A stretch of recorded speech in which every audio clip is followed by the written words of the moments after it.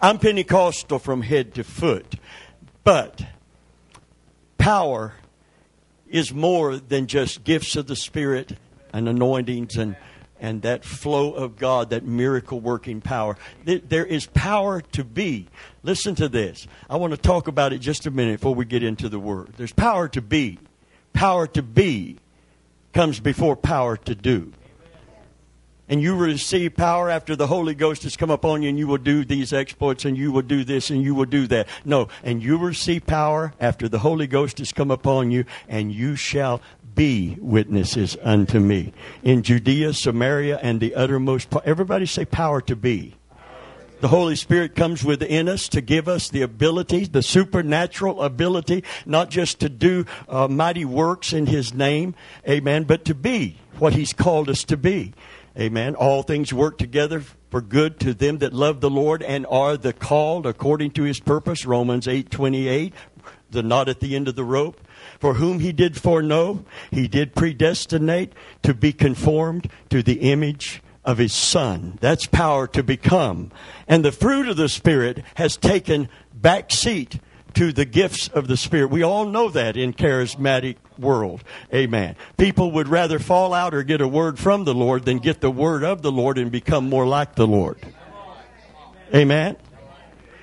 And without our character being developed, and the first element of character development, and the first fruit of the Spirit is love. It's love, and it's not just love in general, but specifically the God kind of love.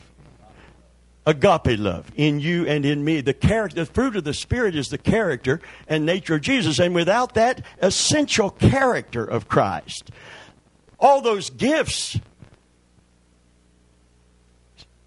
become sounding brass. Tongues become a sounding brass and tinkling cymbal without love. Prophecies. Understanding all mysteries, getting revelations without the realization that God wants us like His Son. The fivefold ministry is till we all come to the unity of the faith, to the fullness of the measure of the stature of Christ. And because of spiritual, I want to use a word for it, spiritual stagnation. And it's not stagnation, it's stunted spiritual growth. People got a gift of the Spirit. They didn't want to be like Jesus anymore. They wanted to be like that preacher that's getting that attention because when he preaches, all these things happen. So we need to redefine this. It's not just power to do initially. It's power to be.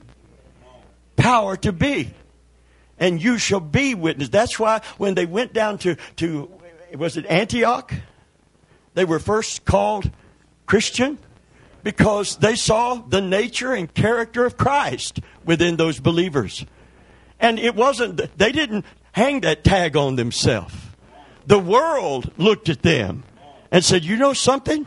They're like Jesus. They think like Him. They act like Him. They talk like Him.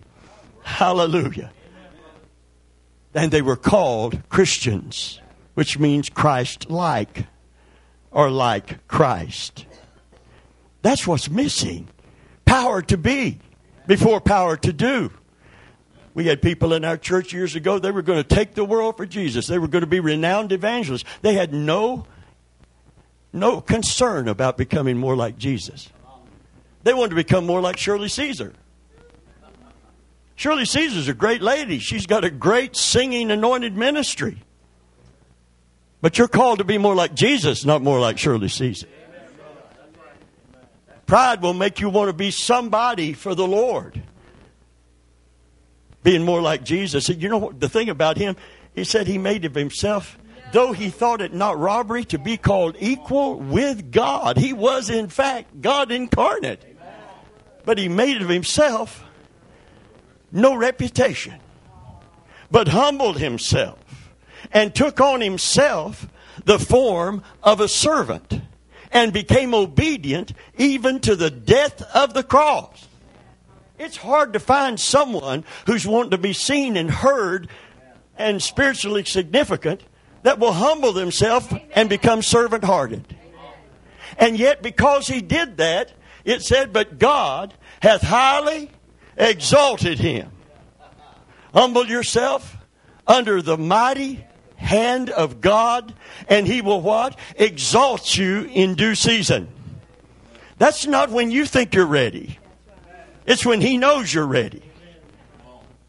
I don't know how Jesus could contain all of that he had, but he waited. He didn't do a miracle. Oh, there's movies out that, that, I don't know, he made a fish fly or whatever. I don't know what they think he might have done some stuff. He didn't do nothing. The Bible said from the time he was 12 years old, if you want to stick with the Bible and the truth, from the time he was 12 years old until he was 30 years old, he only thing he did at 12, he walked into the temple and he began to talk to those guys in there with the long beards and the gray hair. Guys like this guy, amen, that looked very wise and astute, and they had they had that look, that executive prophet look, and he talked with them, and they marveled at this 12-year-old's wisdom. He explained things that they were still trying to figure out.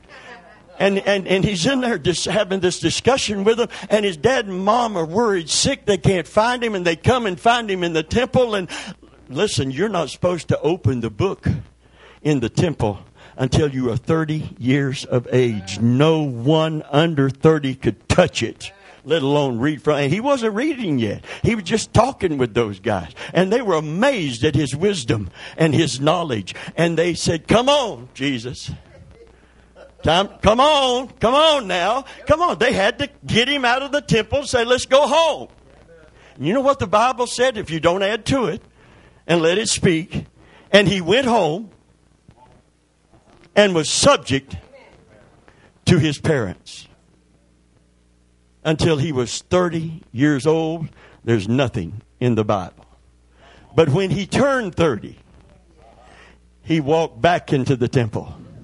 And he opened the book and began to read from the book of Isaiah, where it is written, "The Spirit of the Lord God is upon me, for he hath anointed me to set the captive free, to set at liberty those that are bruised, to open the eyes of the blind, and to declare the acceptable year of the Lord." And this day, this scripture is fulfilled in your ears. And he walked out of that temple, and for 3 years before he went to the cross, the Bible said if all the works that he did were contained, if everything he did was put into books, I suppose, now this is an exaggeration because he didn't know any other way to say it, I suppose the world couldn't contain him. He did a lot of stuff. We got a very, very brief view of what he did. He did a lot of stuff in 3 anointed, appointed years of his ministry. Can you say, man? Because he was 100% led of the Holy Spirit and led by the Spirit of God. In the volume of the book it is written, "I came to do thy will, O God. The works I do are not mine, but what I see my Father do. The words I speak are not mine, but what I hear my Father say." God hath highly, because he humbled himself. Amen. Then, you see, without the humility, he would have never went to the cross. Without the humility, he would have never took on himself the form of a servant. You don't ride donkeys into town if you want to be a big shot and let everybody know what a spiritual force you are. Amen? That's not your choice. Conquering kings rode white horses or had golden chariots pulled by white horses. And when Jesus comes back, because he's a conquering king, hallelujah, he's not coming on a donkey.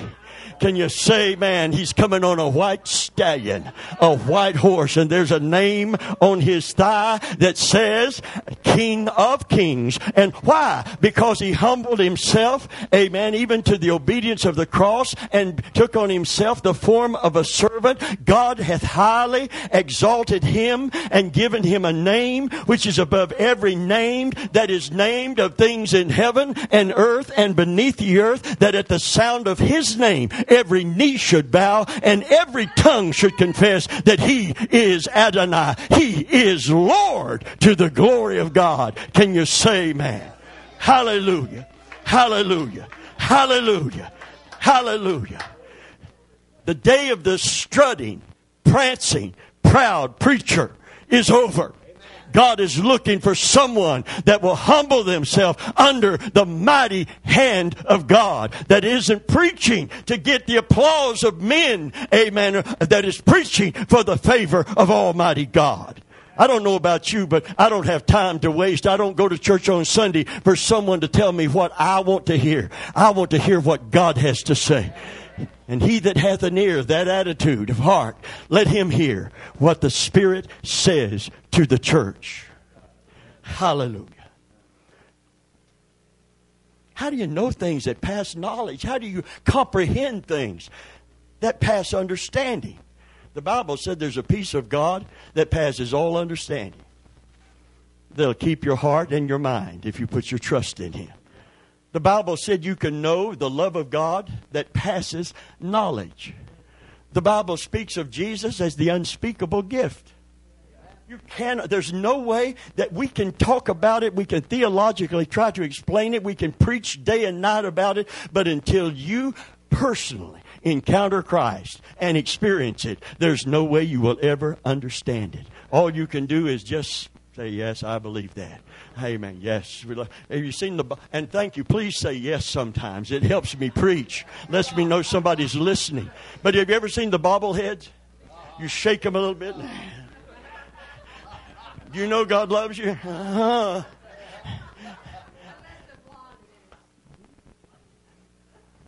I said I wasn't going to get on the blondes no more. I'm going to keep my promise. You can talk to my wife or beat her up after the service. Amen. Whichever you choose. She said blonde bobblehead. Blonde bobbleheads go like this instead like that. I don't know where that came from, but anyway. She said it and I didn't. Oh, Lord. That's why I'm pointing you to Jesus today. Amen. Power to be before power to do. And if we become more like Jesus, it starts with humility. Making no reputation for ourselves. Not trying to promote ourselves, but just promoting Him. Glorifying Him. To God be the glory. Hallelujah. Hallelujah. It's hard to find a servant heart and humility, especially in someone who has achieved a megachurch status and influence. One pastor of a church with about 8,000 went to visit a church with 20,000. And so, since he only had 8,000 coming to his church, he thought, well, you know, I'm not on the level. I want to see what this guy's doing that's got 20,000 people attending his church. And he said he and 3 other pastors that had been invited to some kind of convention at that church, pastor said, you ministers, and he picked the ones that had, you know, several thousand people, because that you just don't mess with the rest of them. You know, they're kind of beneath your time. And so he invited them to come to his office and have a meeting with him personally. And so said the 4 of them went in and sat down and said he was sitting at his desk. It was a big, beautiful mahogany desk or whatever. And he had his feet propped up on his desk and said he just reared back in his chair and said, what do you boys want to know? In other words, you know, what do you want to know about how to be where I am and achieve what I've achieved? Now, see, that's so far from the model that we were given in Scripture. Power to do is one thing. Power to be is something else. And before God wants us to emphasize that power to do, He wants the emphasis on power to be. You shall be witnesses. And being a witness is unto Him is not the power of the charismata or the gifts of the Spirit. Being witnesses unto Him is having the fruit of the Spirit fully developed in our hearts and lives. And the fruit of the Spirit, the product of the Holy Spirit is, and the work of the Holy Spirit in the believer primarily is power to be more like Him and to become the fullness of the measure of the stature of Him. You will never achieve it in this world. Because if you think you've arrived, that's pride, and that kills the rest of it. So Paul said, I haven't apprehended it yet. But that I might apprehend what He apprehended me to apprehend. Forgetting those things that are behind, I press toward the mark for the prize of the high calling. Oh, listen, the high calling isn't heaven. That's not the high calling. The prize of the high calling is Christ. The highest calling in your life is to be like Him. It doesn't appear what we shall be, but we know this. This we know. Hallelujah, that when He comes, we're going to see Him as He is, but we shall be like Him. Paul said, that's what I'm after. Hallelujah. A body like His, a body like His glorified body. A mind like His pure, sinless mind. A heart as pure as His sinless heart. Whoa! Just like Him. In every respect. Not divine, but in character. Just like Him. Hallelujah. And this vile body, this corruptible, is going to put on incorruption. Hallelujah. And this mortal is going to put on immortality. Hallelujah. And you won't have to worry about repenting of sin. Satan's not going to be there to tempt you. Amen. And that, oh yeah, he's not going to be, the tempter won't be around anymore. And even if he could, and he's not, something's going to be so changed in you. This old flesh nature that dogs us down here ain't going to dog us up there. Glory be to God, because God's plan, God's purpose is that we be conformed in every respect to the image of His Son. Hallelujah. And that's power to be. Amen. After the Holy Ghost has come upon you, you shall receive dunamis, miracle, working ability and power. To do initially? No. Initially to become. To become. To become. Secondarily is to do. To do. After you become, then God can trust you with power to do. How many preachers have had gifts of healing, gifts of miracles in their ministry? And how many of them have drifted into pride and lost the humility? When PTL started, they started in a abandoned furniture store. They had one black and white camera, and they put it on a desk that two people sat at and just talked about Jesus. And that started what became an empire. Became so obsessed with it, growing until, according to Tammy Baker, PTL was Jim's mistress. Before he ever got sexually involved with someone, this was his whole life, was promoting his vision. And we always say, it's for God. It's always for the glory of God. There's $1 million pipe organ in a church in South Florida.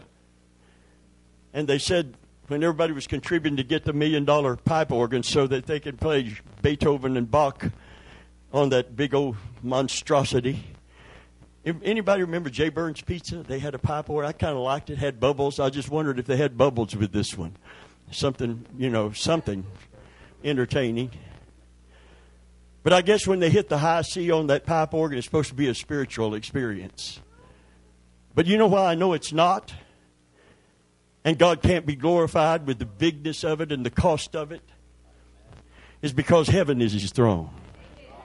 And earth is His footstool. And He said, where's the house? Where's the house? Where's the house are you going to build to attract me or even contain me in any sense of the word? He said, but to whom will I look?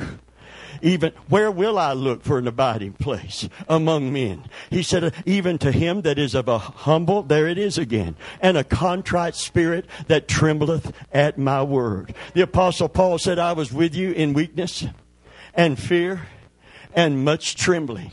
Can you imagine a confession like that today in the proud, prancing preachers of this generation? Can you say, man? Amen. Can you imagine how they would hush you up and shush you up for admitting that I am weak, but He is strong? You know the reason that he was able to say that? I was with you in weakness, because he had went through things that convinced him that when he was weak in himself and trusted exclusively in the Lord, then was he made strong. Then God's sufficient grace sustained him. He said, I was with you in fear. Not that kind of debilitating fear of the devil. No spirit of fear on Paul. He was a mighty minister of the gospel with the charismata and the gifts of the Spirit. But he had that wonderful fear of the Lord, which is the beginning of wisdom. It's not a dread of God.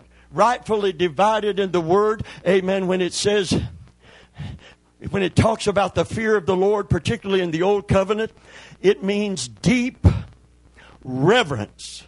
Say it with me. Deep reverence with awe and affection.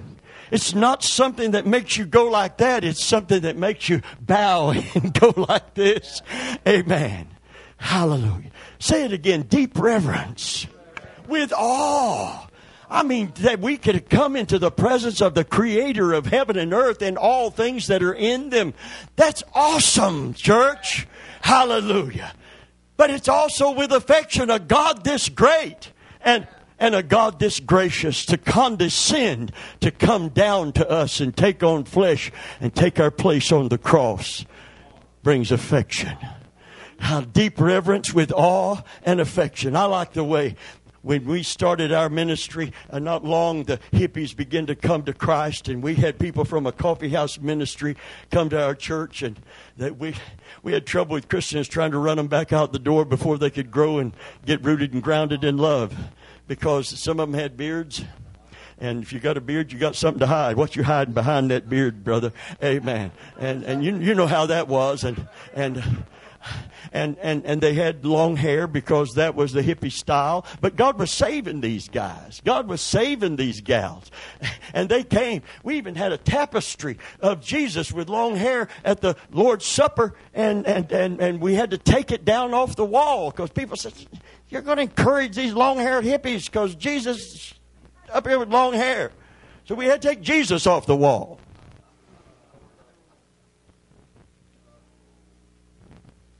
Bring them in, long hair, beards. Pat Boone's daughter married a guy that had just got saved out of that time period in that world. And he said, I'm so glad for the love that I felt when I got around Christians that they knew that God had some work to do on me. And I knew that God needed to do some work on me. But the one thing I knew, I had repented of my sin. I'd come to Christ as my Savior. And nobody tried to immediately get him to cut his hair immediately. That came, but it wasn't immediate. He said, I knew something else, and glad he was under a teaching that got him rooted and built up in love. I knew God loved me. And see, when the heart begins to melt because of the love of God, God can then mold us into what He wants us to be. And he said, I knew without a shadow of a doubt that I was part of the body of Christ. He said, but at that time, I was the armpit of the body of Christ. He said, but God loved me. And because of His grace and because of gracious people that gave Him a space to grow before they jumped on Him. I went to a church that they were going to jump on you like flies on a flat-footed flugelhorse. You never heard that one, did you? Okay. They'd get on you. They wanted to clean you up from the outside in. They didn't want God to clean you up from the inside out. And if you just... You remember when Pentecostal hair, you wasn't supposed to cut it because if you cut it, you were. And so the only thing to do with it was to put it up. Beehive. Oh, my wife had a beehive. Several ladies of our church had a beehive. I'm going to tell you something about a beehive. You use remember the heavy hairspray? I mean that stuff that's just like glue and gunk on your hair. You get it into that and then you spray it with that spray. So it sits up there. You got to sleep with that. And it itches. I see people with hairdos that they've paid $300 for. But they're worse than my dog. They're walking through the store doing that. They're walking down the road doing that. Amen. And sitting in church doing that. Because it's just... And you got to sleep. I remember my wife laying her head on the pillow, trying to find a way to... Which way do you... You know, the beehive has to go somewhere. You remember when we were on television and everybody had the beehive? Everybody, a bunch of us had the beehive. Everybody been to the beauty shop. It was sitting way up here, and we were spiritual. And if you want to come in, when I first got saved, first thing they told us is how to wear your hair, how to do this, how to do that. I went to preach in in Merritt Island on a radio station. I'm in a radio station. We're holding a revival, another man and I, at a church in Merritt Island. So we're on a Pentecostal denominationally owned and run radio station in Merritt Island. And I sat down. I went in, since I'm in radio, I wore a shirt that was short sleeve. You could see my forearm. Ooh.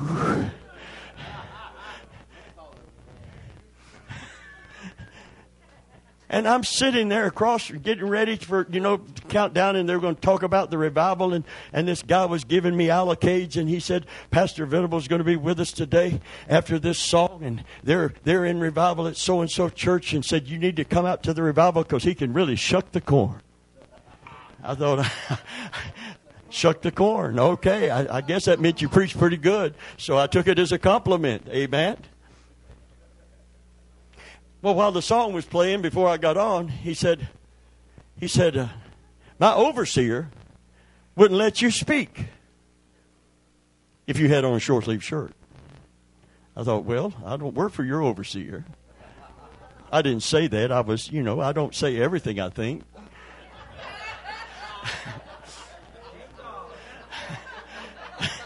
You don't either, do you? Don't look at me so sanctimonious. You don't either.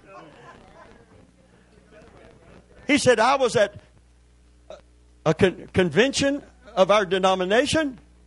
He said it was 95 in the shade. And he said, I did this. He showed me what he did. He said, I rolled up my sleeve twice. And I unbuttoned my collar because it was so hot. I kept my tie on. But I unbuttoned my collar. And she said my overseer walked by. I was volunteering at the book stand, and he walked by and saw me. He said, you're a pastor, right? I said, yes, sir. He said, I want you to button that collar. I want you to roll down those sleeves and button those sleeves, because you represent and told the denomination of the church. And I thought, I thought we were supposed to represent beyond the denomination of the church. We're to represent Jesus Christ. And one of the ways is not being so full of pride about how holy we are. Be holy, but not proud of your holiness.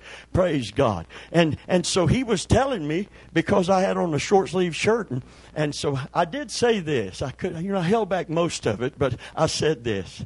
I said, well, sir, this is radio, right? It's just radio. I said, sir, nobody's going to know if you don't tell.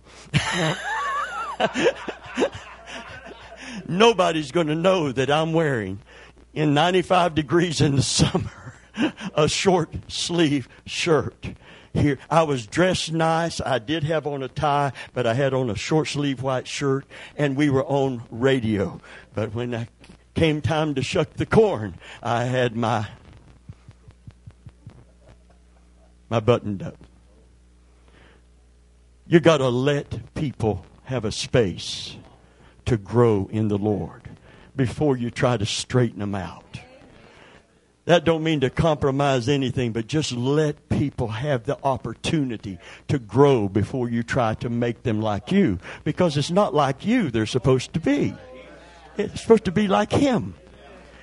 And I want you to follow me as I follow Him. Can you say, man? Glory to God. Well, having said that, listen to me carefully. We're getting close to closing. First is the power to be, not the power to do. And that's the Pentecostal pitfall. Most of us got in this for the power to do, not the power to be. Power to be is the fruit of the Spirit, cultivated and coming into fullness in our life. Power to do comes immediately. Even if the fruit is not developed, you can get baptized in the Holy Ghost and speak in other tongues before the fruit of the Spirit is matured in your life. And what happens when that happens? 1 Corinthians, Paul's letter.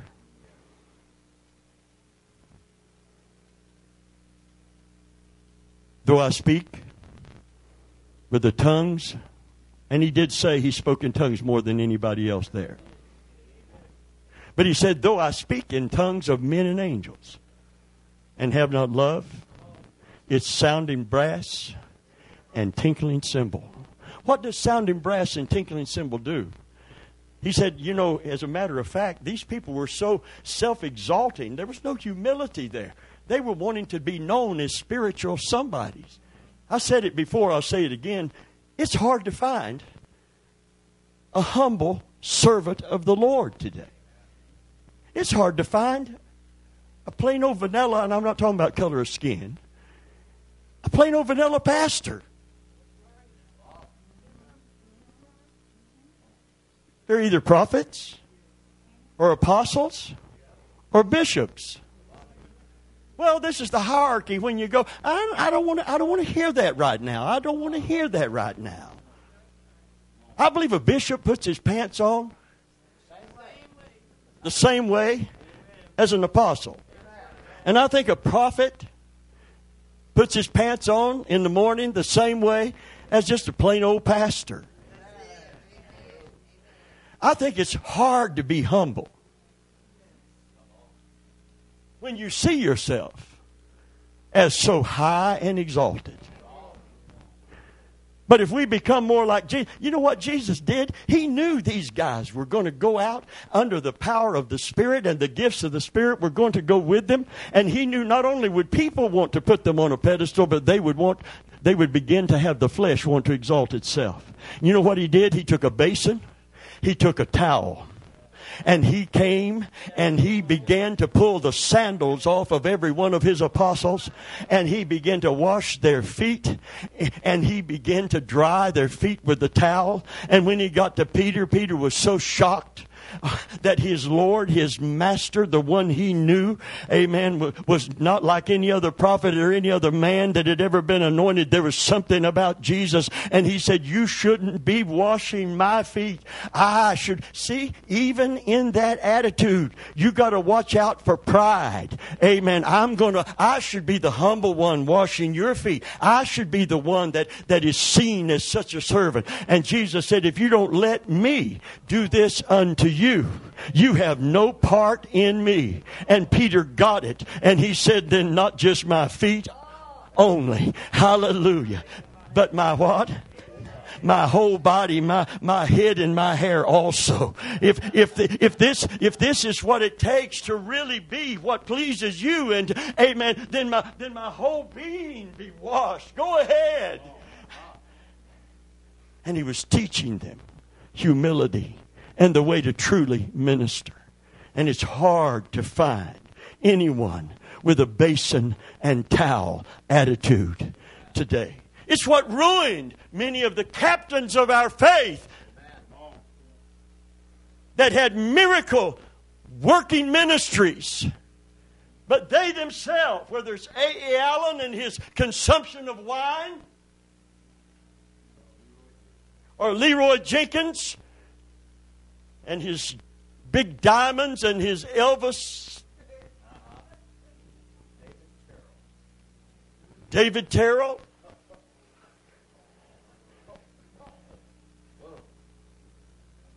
what happened? Jack Coe. What happened? William Branham. What happened? Did they all stay true? Did they all live out their life an example? Did they all be pure in their doctrine, or did they get exalted and go down that slippery slope of error? They all went down the slippery slope of error. Because when a man says, behold, I stand, better take heed lest he fall. A man who called himself an apostle, separated himself. I met him. He had a Bible. He could quote Scripture. He called himself an apostle. Of course, he couldn't be anything less. I'm not saying there shouldn't be apostles. Apostle means sent one. And the sent ones that were sent by Christ himself. They didn't just got up and went. Amen. Amen. If you want to be the praise of men, you can't follow Jesus. Come on. There's some pride. Pride will play possum and act humble. Amen. I just want to serve. Let everything be done to the edifying of the church. Then there's times you need to be very quiet and very still so that the attention is not drawn from Christ to you. Amen. There's times when you need to hold that prophecy. I had a preacher call me. Said I went to a church and I'd never been to that church before. And God moved on me to stand up and give a prophecy. And I did, and it was a church that believed in that. Said I did. And said there was no response. It's like it never happened. Nobody cared. Nobody moved. And that person was highly upset and antagonized by that. And I said, well, do you really believe God was speaking through you? Absolutely. I felt him move upon me. I said, and nobody listened? Nope. I said, then you delivered it, but nobody responded? Yep. I said, then forget about it. If he was really in it, it's not about you and how they respond to you. And if it was from God, then you never hear no more of it. There's the witness. I don't know how many people are going to receive this message today and act on it. But I know one thing, God's on me to give it. Hallelujah. Praise God. When I'm done giving it, I'm not going to... Thank you for that. I didn't have to have it, but it's okay. It helps me sometimes. I appreciate it, but I don't have to have it. Listen carefully. There's so much self-exaltation. There's so many people that did not develop in the fruit of the Spirit that immediately begin to move in the gifts of the Spirit. And then they become unteachable. I mean, what have I got to say to an apostle? He's over me. He can't sit down and listen to anything I got to say. What I got to say to him? This guy said he was an apostle. He carried the title. He left his church, started his own church in his home. He just did his own thing. I'm not saying that's wrong under certain circumstances. I'm saying this guy presented himself as a Christian and as an apostle of Christ. He had title. People following him. People listening to his teaching. His wife wanted to go to church because she knew him. And she couldn't receive from him. So she wanted to go to her church so she could get something spiritual for her soul. He got mad because she went, not when he was holding his Sunday morning at home, but on Wednesday she went to her church to receive. And he got mad, and he, in his anger, thought that maybe she and the pastor may have something going on. So he walked down to the church one Sunday morning in Lakeland, Florida. I met him. He was at a pastor's meeting, presented himself as a pastor and an apostle. He shot the pastor. He shot the assistant pastor.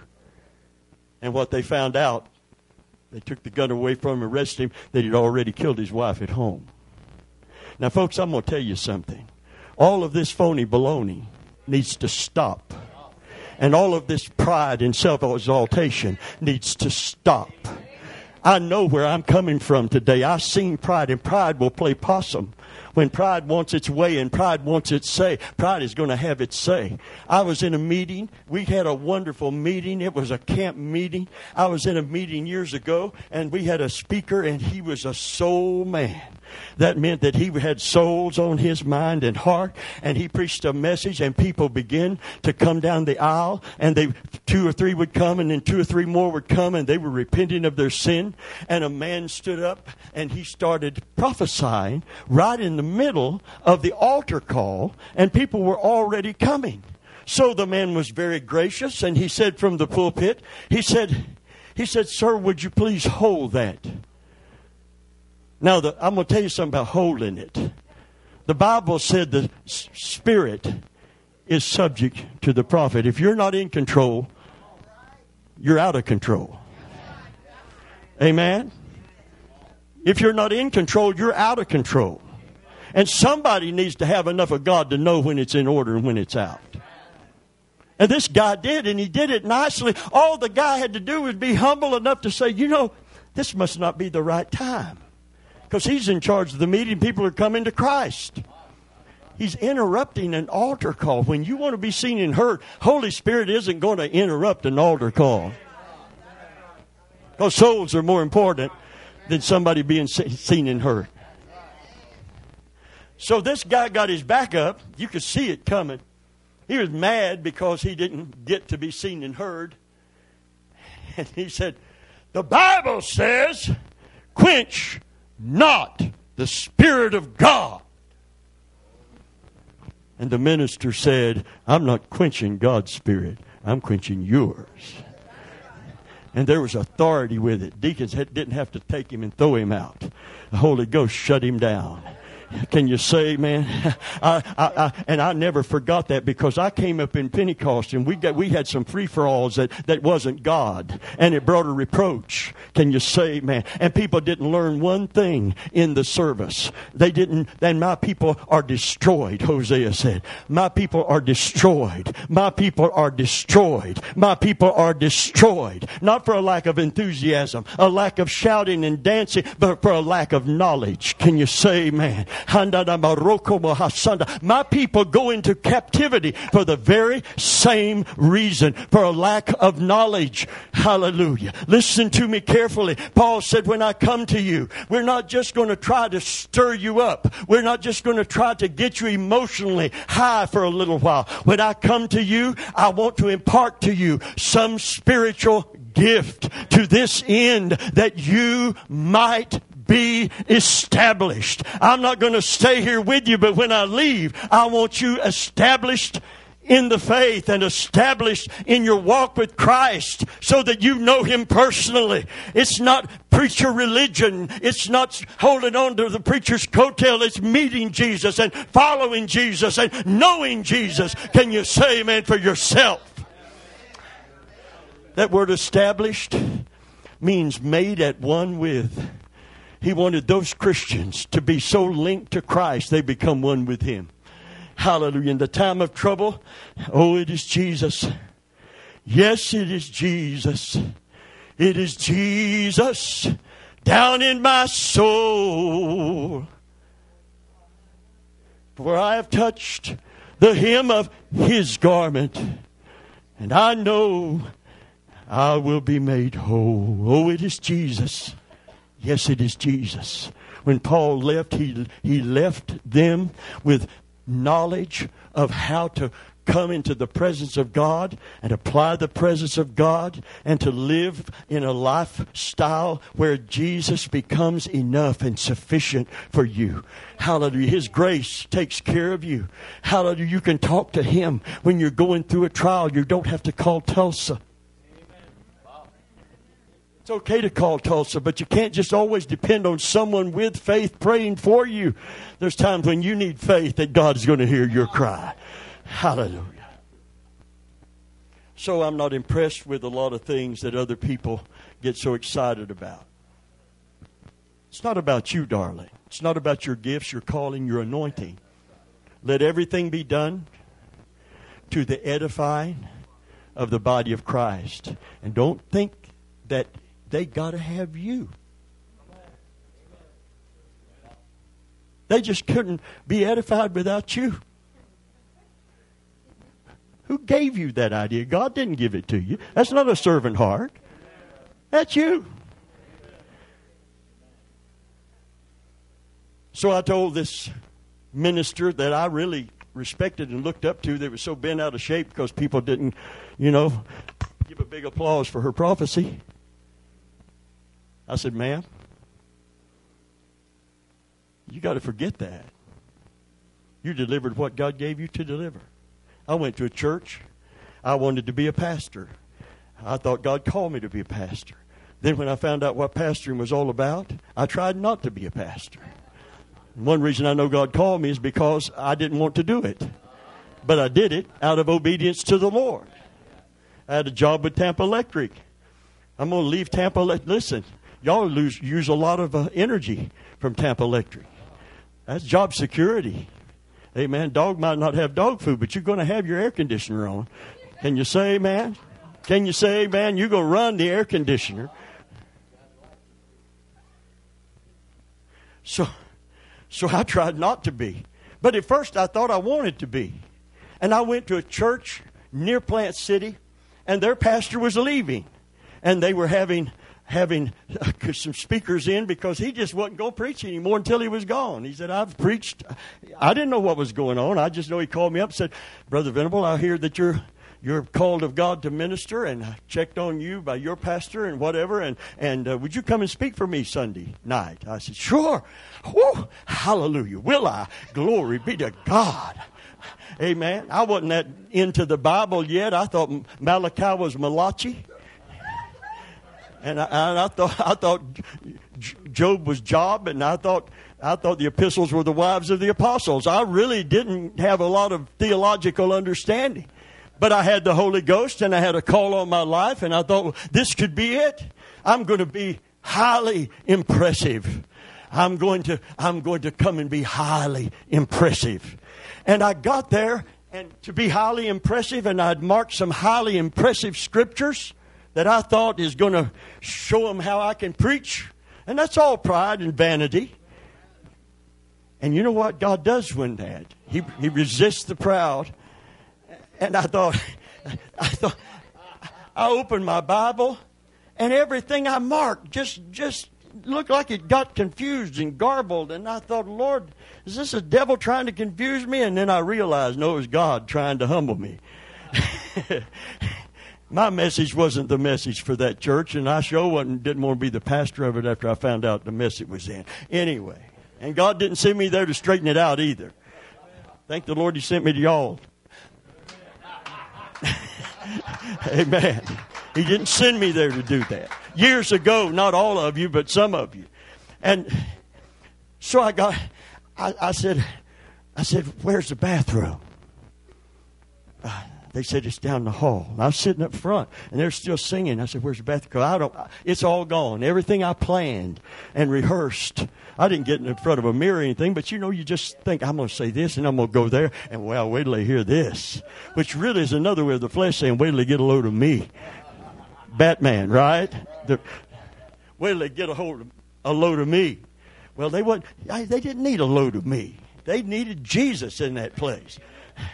So I went back to the bathroom, come out of the bathroom. I saw a little room open, looked like a Sunday school room. I went in that Sunday school room, and I didn't turn on the light, but there was a street light right there, some kind of light outside shining through the window. I got right up next to the window, and I started thumbing through the New Testament and thought, Lord, I don't have anything, and I'm supposed to preach next. Lord, in the name of Jesus, show me what you want me to say. And I was looking and looking. Nothing stood out. And suddenly, something jumped out of the page at me. Beware of the leaven of the Pharisees, which is hypocrisy.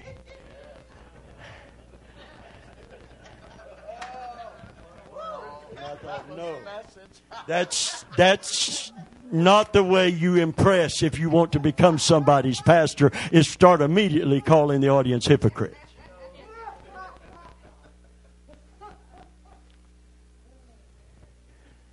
But I thought there's nothing anointed. Besides, I don't know what to say about hypocrites. I don't know how to go there. So I got up. Then they called me. And I said, I just got to obey the Lord. Brother Spain called me. And in closing, Brother Spain called me from Tuscaloosa, Alabama. He used to come and preach for us evangelists. He called me twice, actually 3 times. I got to call him back. And he said, I was sitting in my office, Brother Venable, and he said, I picked up a tape. I still got a cassette player. Amen. Tuscaloosa's a little behind everybody. But anyway, he said, and I picked up a tape from 1993 from the Holy Church of God. And he said, you were preaching a message called out to come out. And he said, you started the message by saying, I was sitting in my office listening, and as you started the message by saying, I can't preach what I thought I was going to preach. God has changed my message. And he said, I thought if God's going to talk, I want to hear what he has to say. I know when preachers announce it and they're good at it and they're eloquent, but when the Spirit of the Lord begins to move, he said, I felt the anointing in my office. He said, Pastor Venable, the same anointing that was on you in 93 at the Holy Church of God was in my office and got on me. And I thought, hallelujah to God for the anointing. Only God can do that. It don't get musty, crusty, or rusty, or old if it's freshly coming from the Holy Spirit. Hallelujah. And he asked me to send him some more. He wants some more. He's an evangelist. But he said, I want you to send me something I can play in my car. And I thought, this is a preacher wanting a preacher to preach to him. That's very strange. Can you say amen? It's hard to find Christians that you can teach. After a few come tie my bow ties, they think they got it all. I speak in tongues. I had a vision. I had a dream. You should listen to me. When the sheep start telling the shepherd what to do, there's a real problem. And I say to all of those sheep, go become a shepherd. You know it all. Amen? Isn't that right? If you know it all, you should go out, rent a storefront, become a shepherd, shepherd some sheep. For heaven's sakes, don't bottle it up. Share it with the world. But if you're in a church, there's someone in charge. Can you say amen? And you need to let God lead you. Because unteachable people never grow. Because they never humble. They're too proud. So I got up and I said, beware of the leaven of the Pharisees, which is hypocrisy. And I preached that message with the unction of the Holy Spirit, with love in my heart, but with the power and authority that God's Word and God's anointing gives you. And when I got done with the message, nobody blinked, nobody cried. I was talking about living that double life, that double-mindedness, that appearing to be one thing when it's really something else. And we need to just get down and get right before God and humble ourselves and repent. And repentance is not a message that's well received, especially by people that think they don't need it. Amen? So, nobody responded. But you know something? I knew God gave me that message. And I knew I delivered that message with the best of my God-given ability. And I knew, thank God, I was going home. I'm going home. I'm not going to stay here. I'm not the pastor. See, suddenly, being a pastor wasn't my passion. It was getting away from there. Because I thought if you bring Christians the Word of God, they're going to be receptive. They're going to be respectful. They're going to be surrendered and submissive. They're going to be teachable. But I found out that's not the case. There are many Christians who are growing old, but they never grew up. Can you say amen? Pride is still unsuppressed. It's still ruling. It's still reigning. And it's the sin that made an angel into a devil. I will be like the Most High. I will sit upon the congregation of the north. Boastful.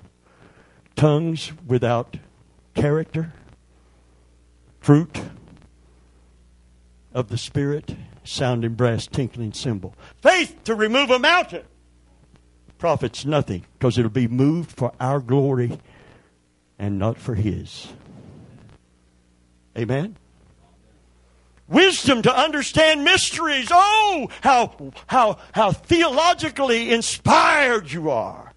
Without love. See, everything is to be done for the building up of the body, not for the lifting up of oneself. Well, I delivered the message, and I learned something real early. I learned a great lesson that night. My job is not to get an applause. It's not even to get a response. I want to be used of God and see people change, but it's not my job whether they change or not. If you don't change after hearing the truth under the anointing, that's between you and God. Amen? I've done my part.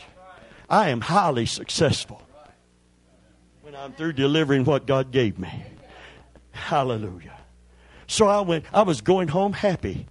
I thought, happy to go home. I'm glad I don't pastor this church. Thank you, Lord. Thank you, Lord. Must be full of hypocrites because you had me preach on it. So that's the last place I want to be. I'm serious. I thought, I can't wait to get out of here. What can I do here? If everybody's playing church and play acting, nobody's humble enough to repent and get right with God, what am I doing here? Well, you know what I was there for? I look back on it. A lot of times it's for a witness. It's just for a witness. It's not for everybody to respond to you, but that God said, listen, I won't do anything till I first reveal it to my prophets. I'm not going to do anything till I send them to tell you. You're not going to be able to say He didn't give me an opportunity or a space to repent. That opportunity was given. All preaching is not to get response. Some of it is just to be a witness. That's why the Bible said if you're rejected, shake the dust off your feet. Don't stand there and get mad because they didn't receive you like the apostles who wanted to call fire out of heaven. Can you just shake the dust off your feet? That means go right on down the road where somebody will receive. Don't stay there and stew in your juice. Can you say, man, because everybody didn't give you a hand clap? Hallelujah. This is God's business. This is God's church. This is God's sheep. Hallelujah. Let Him whoop them. You stay out of it.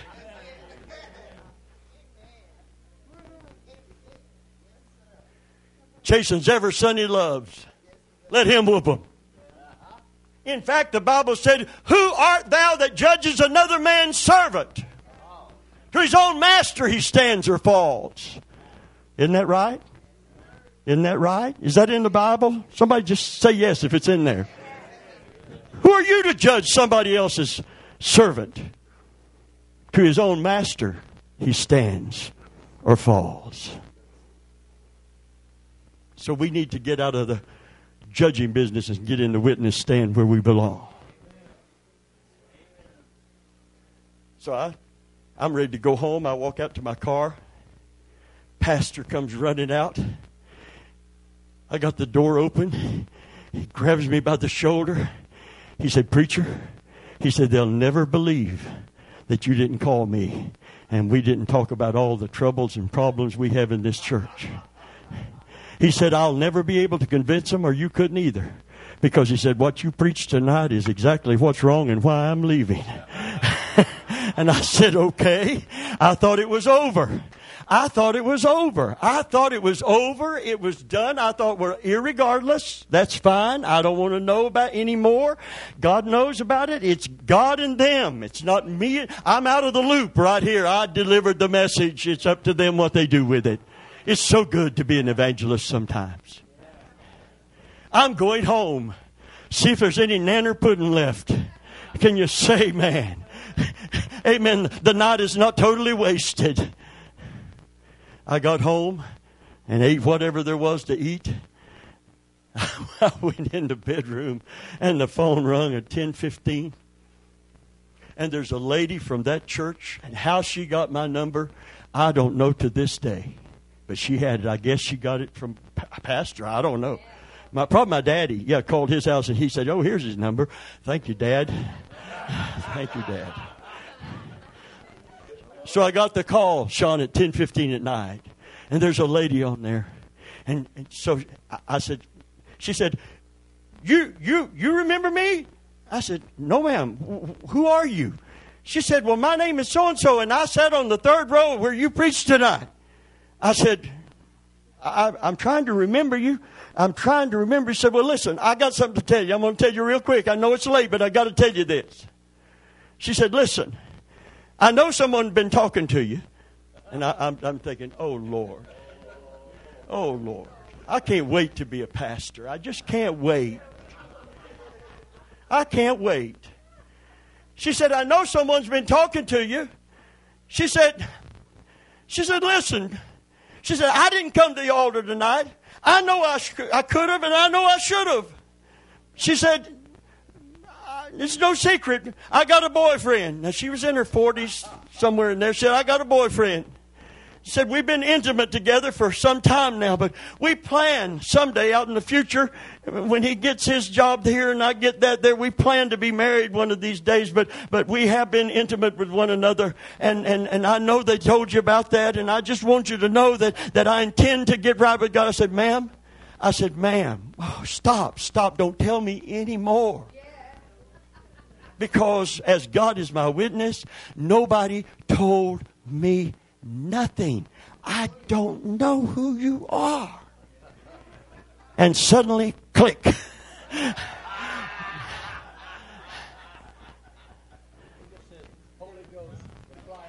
But I'm going to tell you something about the Holy Spirit. He knows. He knows the deep, dark recesses of our heart. And He knows the pride that keeps us out of altars. And He knows what keeps us from repentance. And He knows what makes us unteachable. And today it's very difficult to find someone who will humble themselves under the mighty hand of God. And say, Lord, this is for your honor, for your glory. I remember one preacher preaching in a feed store that had been renovated for church, something like we've done here. Said the highest number he had was 60. 60. The man that preached to the Indians never saw a conversion for the first 15 years of his ministry. But he was God's man giving God's message. And when it came mightily, Sean. It came instantly. He just kept on being faithful. Not one conversion. What's he doing wrong? He wasn't doing anything wrong. He was God's messenger to the Indian in that particular part of America. He said that 4 of them finally came to the Lord. 4 of them. And he said, so he served them communion the first Sunday after they had confessed Christ as Savior after all of those years. And while the others were standing around watching him serve and explain communion to those 4, the Holy Ghost fell on them. And they all came to Christ that Sunday morning. And it started the mighty move of God among the American Indian. Glory be to God. Hallelujah. Because someone wasn't conscious of just numbers or conscious of what people thought of his ministry, but they just kept being faithful to the calling. Can you say, man? They were in it for him and not for themselves. And not for vainglory. It could happen right here. We could have a Holy Ghost revival, amen, in spite of our size, in spite of the years. Because all through these years, there have been people here and there that have come to Christ. And there have been people that have been inspired to go on in Christ. And there's people like a minister in Tuscaloosa, Alabama, that's listening to tapes from 1993 and being inspired to hold his ground and hold the standard high. And a preacher in Indiana who was going to turn in his minister's license, who heard my testimony going through nervous exhaustion and said, if it's any consolation through your pain, I have been healed and I'm not going to turn in my credentials and I'm going to keep on preaching till Jesus comes. Can you say, man? That's what God does if we just be faithful to what we're called to do and what we're called to be. Now this part we can't go into because we got to go home. Power to be, then power to do. Because the fruit of the Spirit either qualifies or disqualifies the gifts of the Spirit. The gift of tongues without love is disqualified. The gift of faith without love is disqualified. The gift of knowledge to understand mysteries without love is disqualified. So in Pentecost, we skipped the fruit and the character. And we went straight to the power. And we had immature people that because they got a vision, a dream, or an unction from the Lord, got lifted up. And when they did, you couldn't teach them anything.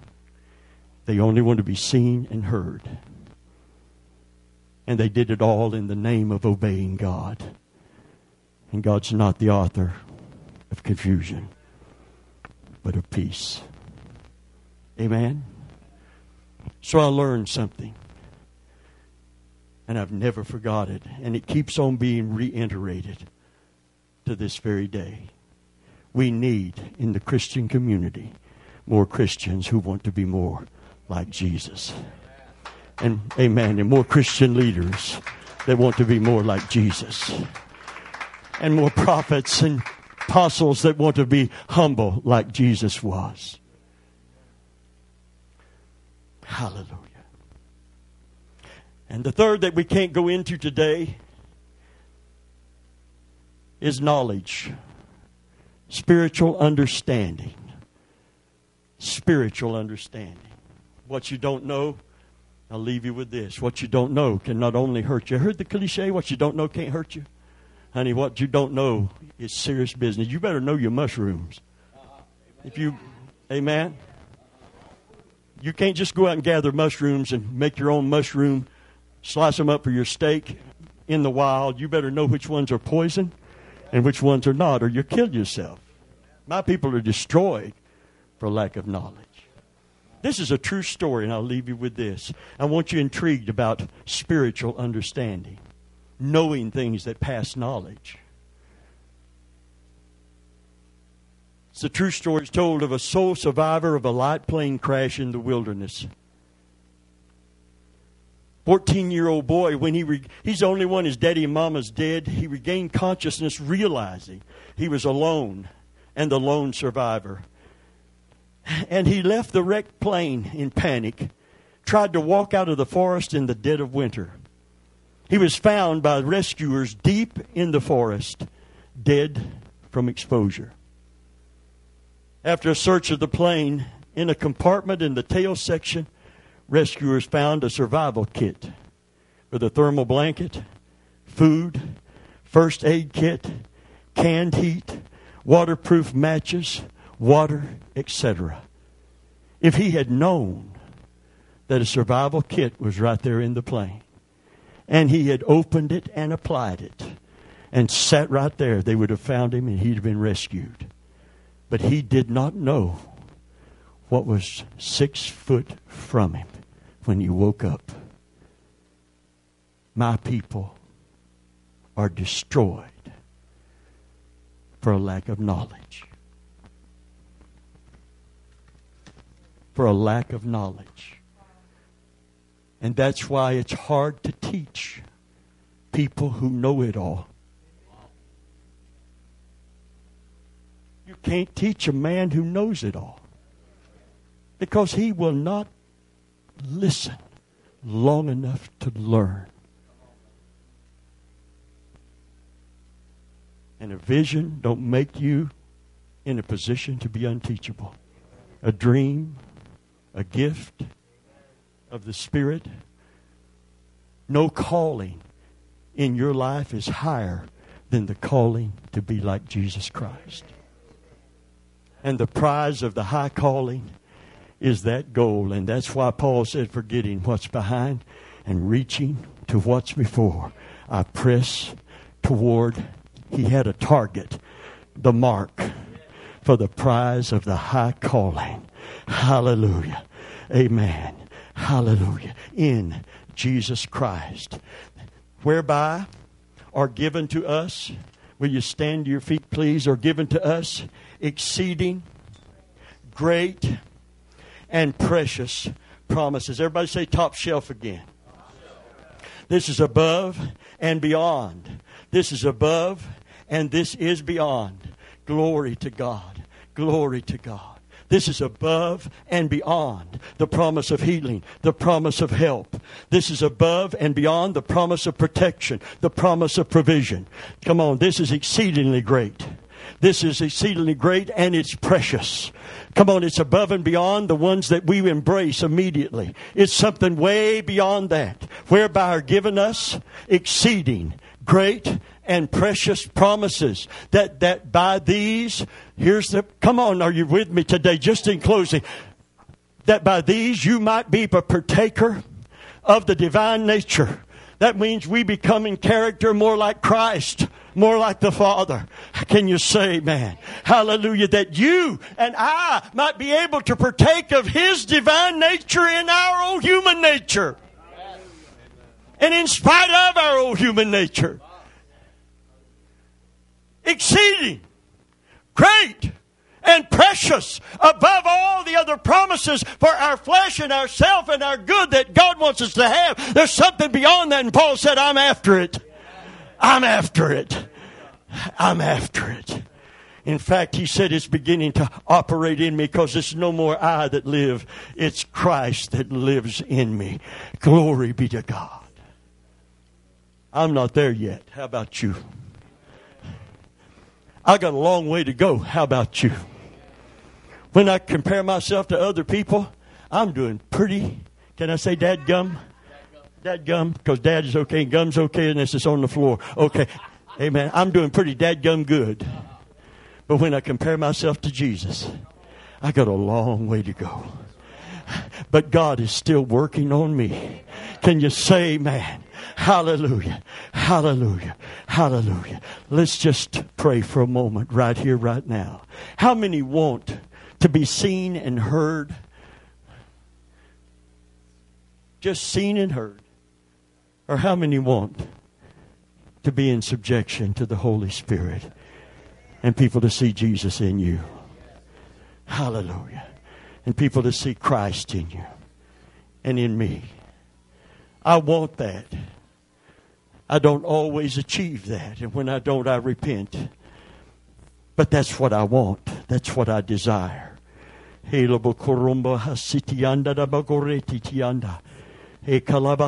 have spiritual ambition. I want to be all I can be for Christ, but I don't want to compete with anybody. I'm doing this morning what God called me to do. I'm in the place that God sent me. And I've been faithful for over 40 years. And God is still moving by His Spirit. And there are people in this room benefiting because that door is open. And there's families that are being touched because that door is still open. This pulpit is still filled. There's no church too small that God can't do something with it if everyone in it is surrendered to Him.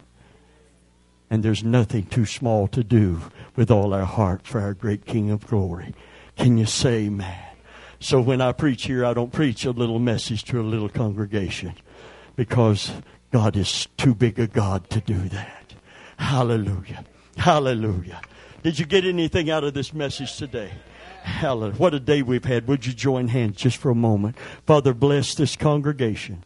Bless us as we go out and help us, Lord, to do that work of an evangelist that you've called me to do and this people to do in the name of Jesus Christ and for the glory of God. Thank you for the word that's going to the nations. Thank you for the word that's going to states all over America. Thank you for the word that's going to other ministers' offices from 1993 and to inspire them, hallelujah, to hold your standard high. Thank you, Lord. There's something beyond me and beyond us that's occurring, and it has to be through the anointing of the Holy Spirit today. Glory to your name. Thank you for the people in here that God is drawing and God is touching. There are people in here that the devil would have destroyed, but intercessory prayer put a hedge, stood in the gap and made up the hedge for you. And there you are today being drawn closer to the presence of God. Now let's give Him praise before we go home. Let's worship Him just for a moment. Hallelujah. Thank you, Jesus. Thank you, Jesus. Thank you, Jesus.